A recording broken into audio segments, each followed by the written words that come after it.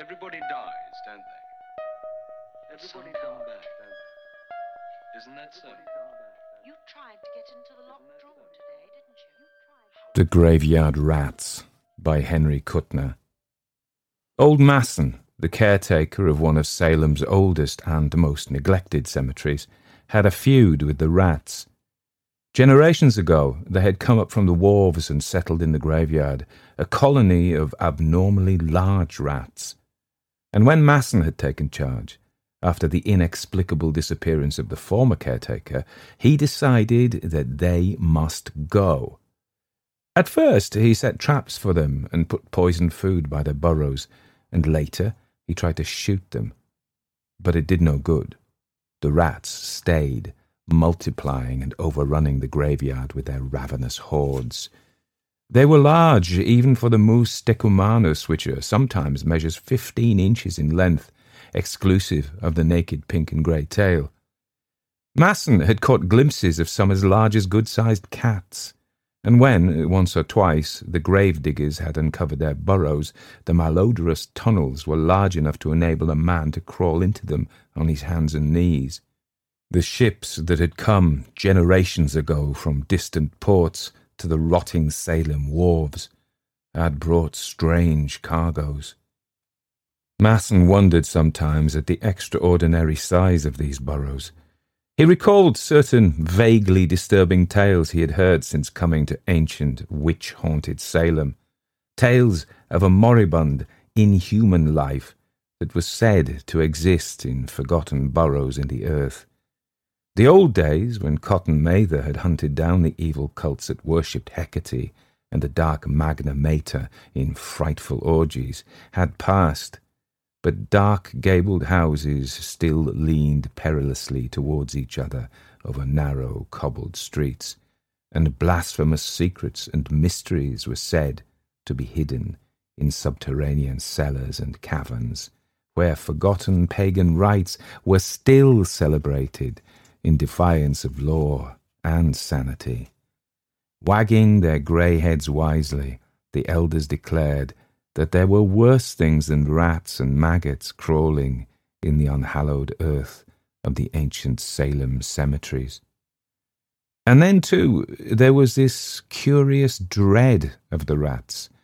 Masson disliked and respected the ferocious little rodents, for he knew the danger that lurked in their flashing, needle-sharp fangs, but he could not understand the inexplicable horror which the oldsters held for deserted, rat-infested houses. He had heard vague rumours of ghoulish beings that dwelt far underground and that had the power of commanding the rats, marshalling them like horrible armies. The rats, the old men whispered, were below Salem. Bodies had been stolen from graves for nocturnal subterranean feasts, they said. The myth of the Pied Piper is a fable that hides a blasphemous horror, and the black pits of Avernus have brought forth hell-spawned monstrosities that never venture into the light of day. Masson paid little attention to these tales. He did not fraternize with his neighbours, and, in fact, did all he could to hide the existence of the rats from intruders.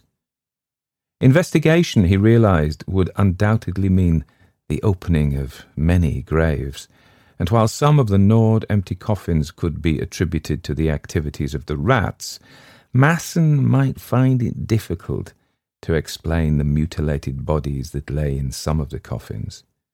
The purest gold is used in filling teeth, and this gold is not removed when a man is buried. Clothing, of course, is another matter, for usually the undertaker provides a plain broadcloth suit that is cheap and easily recognizable. But gold is another matter, and sometimes, too, there were medical students and less reputable doctors who were in need of cadavers and not over-scrupulous as to where these were obtained. So far, Masson had successfully managed to discourage investigation.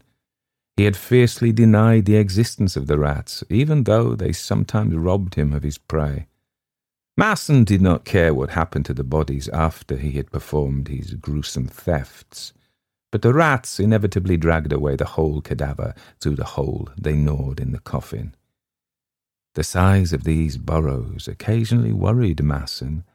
Then, too, there was the curious circumstance of the coffins always being gnawed open at the end, never at the side or top.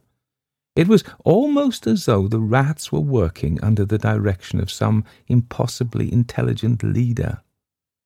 Now he stood in an open grave and threw a last sprinkling of wet earth on the heap beside the pit.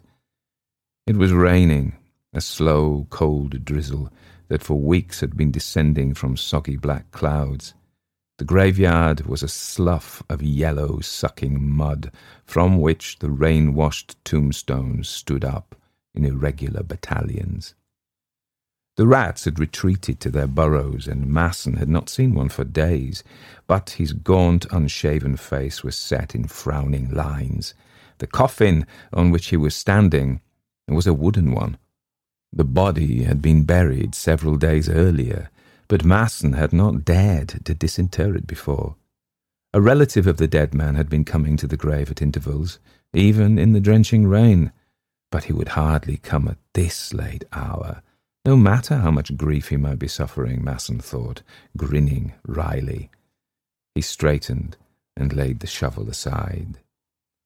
From the hill on which the ancient graveyard lay, he could see the lights of Salem flickering dimly through the downpour. He drew a flashlight from his pocket. He would need light now. Taking up the spade, he bent and examined the fastenings of the coffin. Abruptly he stiffened. Beneath his feet he sensed an unquiet stirring and scratching, as though something were moving within the coffin.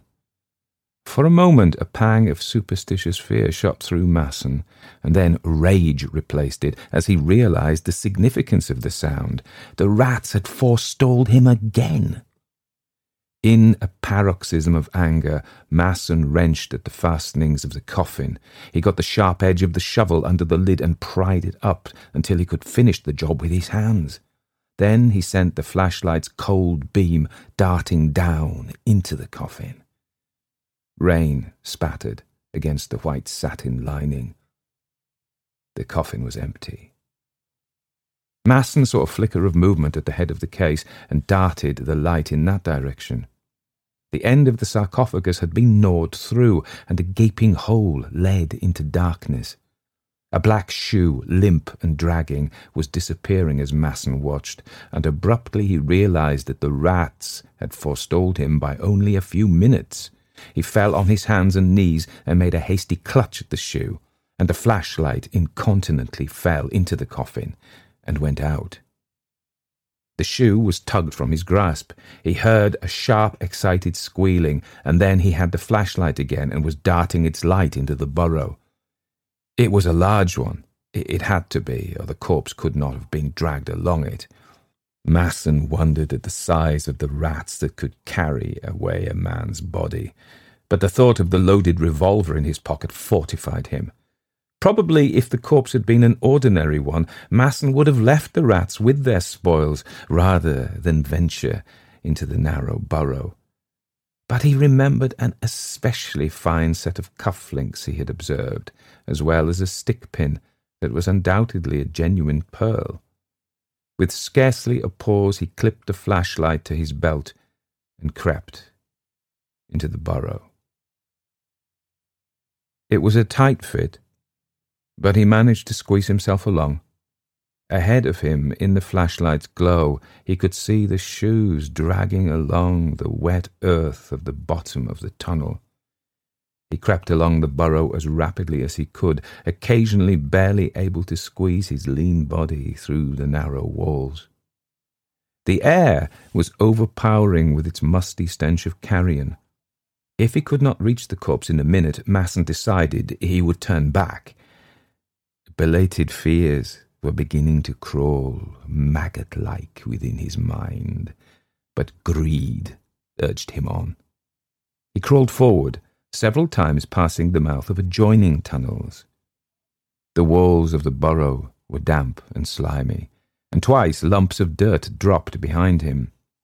The second time he paused and screwed his head around to look back. He could see nothing, of course, until he had unhooked a flashlight from his belt and reversed it. Several clods lay on the ground behind him, and the danger of his position suddenly became real and terrifying. With thoughts of a cave-in making his pulse race, he decided to abandon the pursuit, even though he had almost overtaken the corpse and the invisible things that pulled it. But he had overlooked one thing. The burrow was too narrow to allow him to turn. Panic touched him briefly, but he remembered a side tunnel he had just passed and backed awkwardly along the tunnel until he came to it. He thrust his legs into it, backing until he found himself able to turn. Then he hurriedly began to retrace his way, although his knees were bruised and painful. Agonizing pain shot through his leg. He felt sharp teeth sink into his flesh and kicked out frantically. There was a shrill squealing and the scurry of many feet. Flashing the light behind him, Masson caught his breath in a sob of fear as he saw a dozen great rats watching him intently, their slitted eyes glittering in the light. They were great, misshapen things, as large as cats, and behind them he caught a glimpse of a dark shape that stirred and moved swiftly aside into the shadow, and he shuddered at the unbelievable size of the thing. The light had held them for a moment, but they were edging closer, their teeth dull orange in the pale light. Masson tugged at his pistol, managed to extricate it from his pocket, and aimed carefully. It was an awkward position, and he tried to press his feet into the soggy sides of the burrow so that he should not inadvertently send a bullet into one of them. The rolling thunder of the shot deafened him for a time, and the clouds of smoke set him coughing. When he could hear again, and the smoke had cleared, he saw that the rats were gone. He put the pistol back and began to creep swiftly along the tunnel, and then, with a scurry and a rush, they were upon him again. They swarmed over his legs, biting and squealing insanely, and Masson shrieked horribly as he snatched for the gun. He fired without aiming, and only luck saved him from blowing a foot off. This time the rats did not retreat so far, but Masson was crawling as swiftly as he could along the burrow, ready to fire again at the first sound of another attack. There was a patter of feet, and he sent the light stabbing back of him. A great grey rat paused and watched him. Its long, ragged whiskers twitched, and its scabrous, naked tail was moving slowly from side to side. Masson shouted, and the rat retreated. He crawled on, pausing briefly, the black gap of a side tunnel at his elbow, as he made out a shapeless huddle on the damp clay a few yards ahead. For a second, he thought it was a mass of earth that had been dislodged from the roof, and then he recognized it as a human body. It was a brown and shriveled mummy, and with a dreadful, unbelieving shock, Masson realized that it was moving. It was crawling towards him, and in the pale glow of the flashlight, the man saw a frightful gargoyle face thrust into his own. It was the passionless, death's head skull of a long-dead corpse, instinct with hellish life, and the glazed eyes, swollen and bulbous, betrayed the thing's blindness. It made a faint groaning sound as it crawled towards Masson, stretching its ragged and granulated lips in a grin of dreadful hunger. And Masson was frozen with abysmal fear and loathing. Just before the horror touched him, Masson flung himself frantically into the burrow at his side. He heard a scrambling noise at his heels, and the thing groaned dully as it came after him. Masson, glancing over his shoulder, screamed and propelled himself desperately through the narrow burrow. He crawled along awkwardly, sharp stones cutting his hands and knees. Dirt showered into his eyes, but he dared not pause even for a moment. He scrambled on, gasping, cursing, and praying hysterically. Squealing triumphantly, the rats came at him, horrible hunger in their eyes. Masson almost succumbed to their vicious teeth before he succeeded in beating them away from him.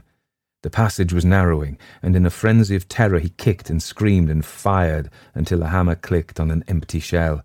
But he had driven them off. He found himself crawling under a great stone embedded in the roof that dug cruelly into his back. It moved a little as his weight struck it, and an idea flashed into Masson's fright-crazed mind. If he could bring down the stone so that it blocked the tunnel. The earth was wet and soggy from the rains, and he hunched himself half upright and dug away at the dirt around the stone. The rats were coming closer. He saw their eyes glowing in the reflection of the flashlight's beam. Still he clawed frantically at the earth. The stone was giving. He tugged at it, and it rocked in its foundation. A rat was approaching, the monster he had already glimpsed. Grey and leprous and hideous, it crept forward with its orange teeth bared, and in its wake came the blind, dead thing, groaning as it crawled. Masson gave a last frantic tug at the stone. He felt it slide downward, and then he went scrambling along the tunnel. Behind him, the stone crashed down, and he heard a sudden, frightful shriek of agony. Clods showered on his legs. A heavy weight fell on his feet, and he dragged them free with difficulty. The entire tunnel was collapsing. Gasping with fear, Masson threw himself forward as the soggy earth collapsed at his heels. The tunnel narrowed until he could barely use his hands and legs to propel himself. He wriggled forward like an eel and suddenly felt satin tearing beneath his clawing fingers, and then his head crashed against something that barred his path. He moved his legs, discovering that they were not pinned under the collapsed earth. He was lying flat on his stomach, and when he tried to raise himself, he found that the roof was only a few inches from his back. Panic shot through him. When the blind horror had blocked his path, he had flung himself desperately into a side tunnel, a tunnel that had no outlet. He was in a coffin, an empty coffin, into which he had crept through the hole the rats had gnawed in its end. He tried to turn on his back and found that he could not. The lid of the coffin pinned him down inexorably. Then he braced himself and strained at the coffin lid. It was immovable, and even if he could escape from the sarcophagus, how could he claw his way up through 5 feet of hard-packed earth? He found himself gasping. It was terribly fetid, unbearably hot. In a paroxysm of terror, he ripped and clawed at the satin until it was shredded. He made a futile attempt to dig with his feet at the earth from the collapsed burrow that blocked his retreat. If he were only able to reverse his position, he might be able to claw his way through to air. Air! White-hot agony lanced through his breast, throbbed in his eyeballs. His head seemed to be swelling, growing larger and larger, and suddenly he heard the exultant squealing of the rats. He began to scream insanely, but he could not drown them out. For a moment he thrashed about hysterically within his narrow prison, and then he was quiet, gasping for air. His eyelids closed, his blackened tongue protruded, and he sank down into the blackness of death, with the mad squealing of the rats dinning in his ears.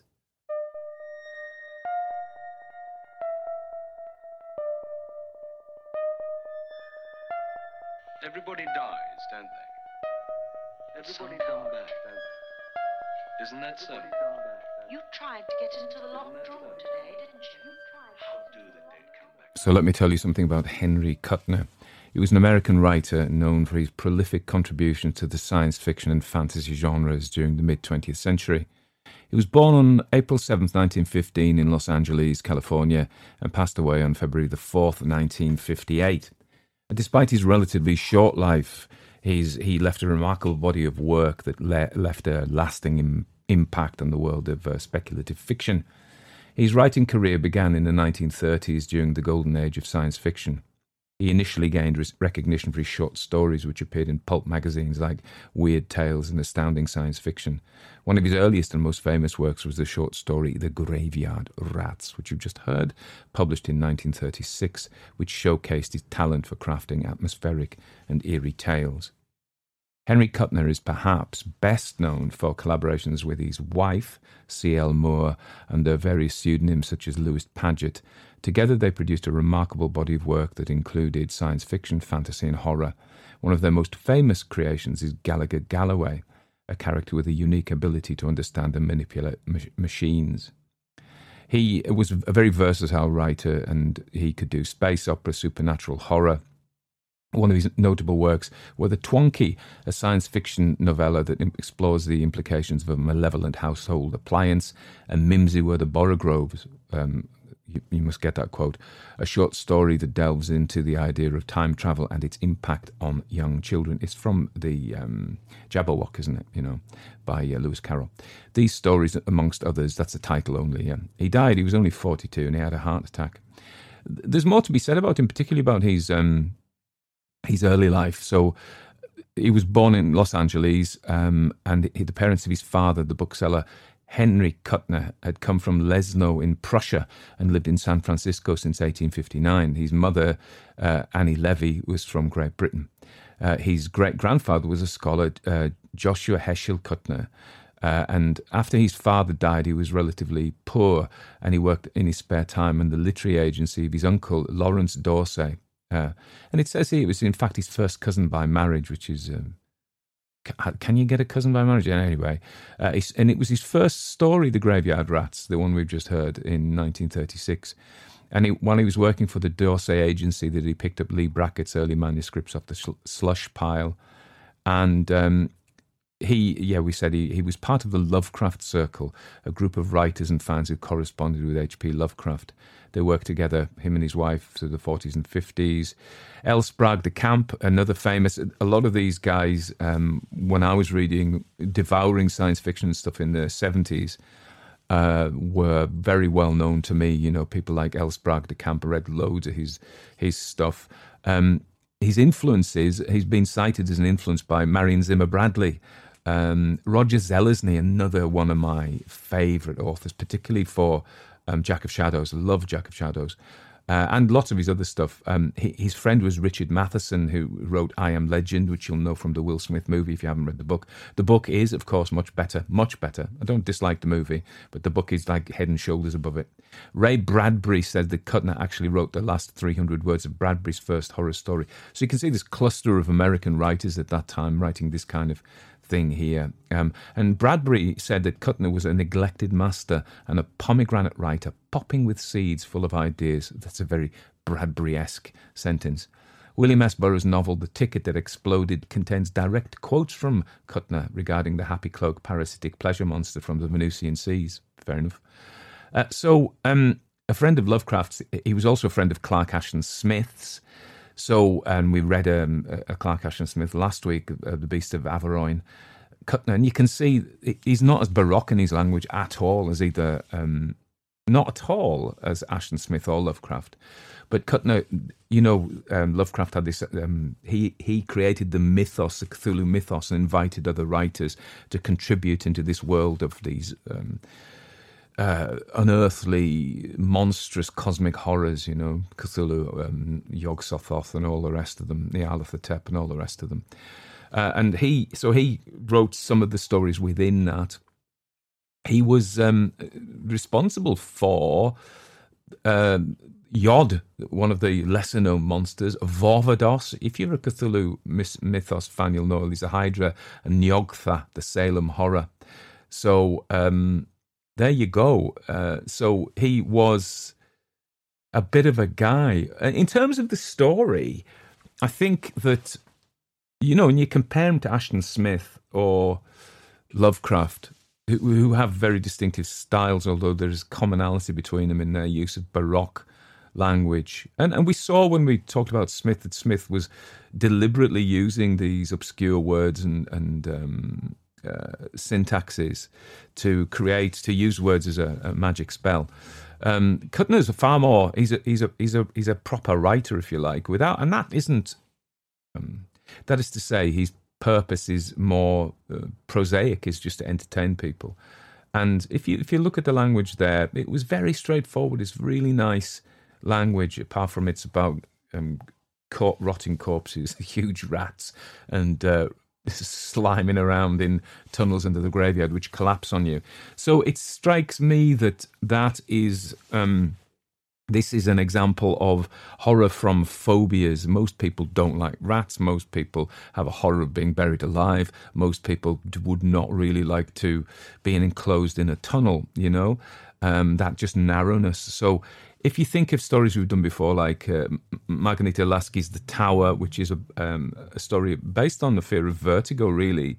And also another one was Basil Copper's one about the spider we did. Again, arachnophobia, So it is, and when you go to, I think people have used some of his techniques. So if you ever go in a horror writing class, one of the first things they say is, look at people's fears, fear of heights, fear of spiders, fear of rats, and use those, put those in. And it's certainly a technique that works, because I'm sure that some of you were like, I can't listen to this, it's too horrible. He's in a narrow tunnel with massive rats. So, yeah, I think he does it very effectively. He probably one of the first people. You don't really get that in preceding stuff. I mean, the Victorians, I'm thinking, H.G. Wells, Bram Stoker, Le Fanu, M.R. James, Edwardian, generation before Kuttner here. They don't particularly use phobias. I think E.F. Benson does a little bit, but not much. So I think this is his thing. This is his contribution, and probably why he got published. This is a real pity, because he was getting his master's degree in the 50s when he died of a heart attack. So real pity. So you never know how long you got left, eh? But if you do, and of course the other thing to say about this is a horror story. It's just. It is a morality tale as well, and many good horror stories are morality tales. I think the function of stories, as I've said many, many times, is to tell us how we should behave, and that includes that good people get the rewards for good behaviour, but particularly in the horror genre, bad people are punished. And this man's a grave robber, so he gets his poetical, ironical. If he'd been a grave robber and been hit by a bus, or drowned at sea, you'd be like, okay, well, he was a bad guy, there we go. But the fact that he dies very neatly, I know it's a story, very neatly in his own graveyard, led there by his own greed, that is just perfectly done.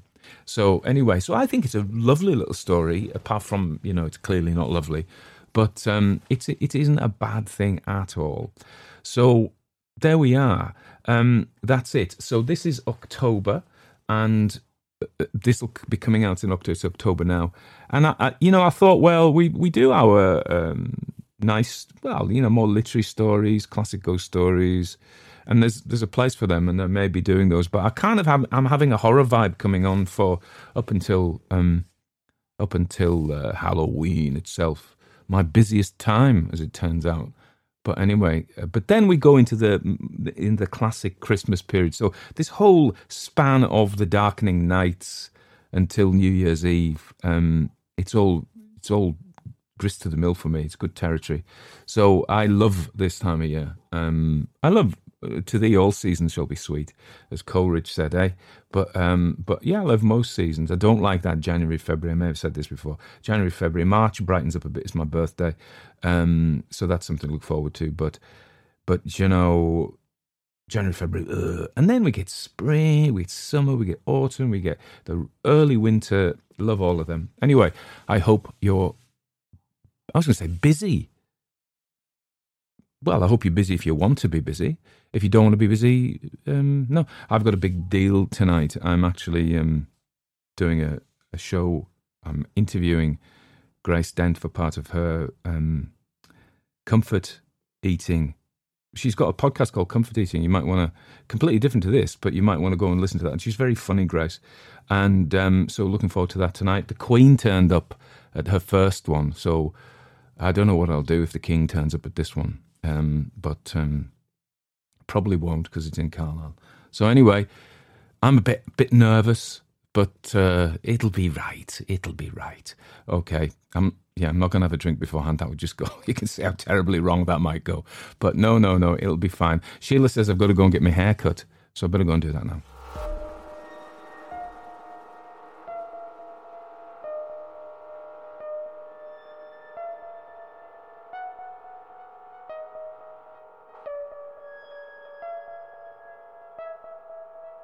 Everybody dies, don't they? Everybody come back, don't they? Isn't that so? Isn't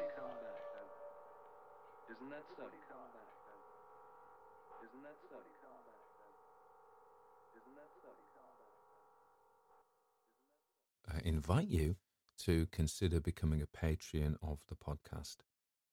Patreons perform a really useful task for me in that they give me the wherewithal, the finance through their contributions to enable me to devote time to producing stories for you.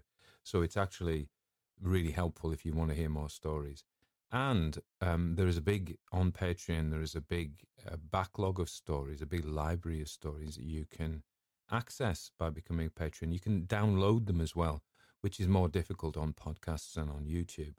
But if you want to become a Patreon, you get the double whammy of supporting my work, which enables me to do more work. Imagine that. You pay me to do more, and I do more work for you and produce more stories for you, which is, and you know, I appreciate it. So you get my love and gratitude. And also you get access to a big backlog of stories and members only stories. Every month I do at least one members only story. So it's kind of a really good thing to do. And I would just like to invite you to consider becoming a Patreon. It's hard to say links, but this is www.patreon.com/Barcud, BARCUD. That's me. See you there.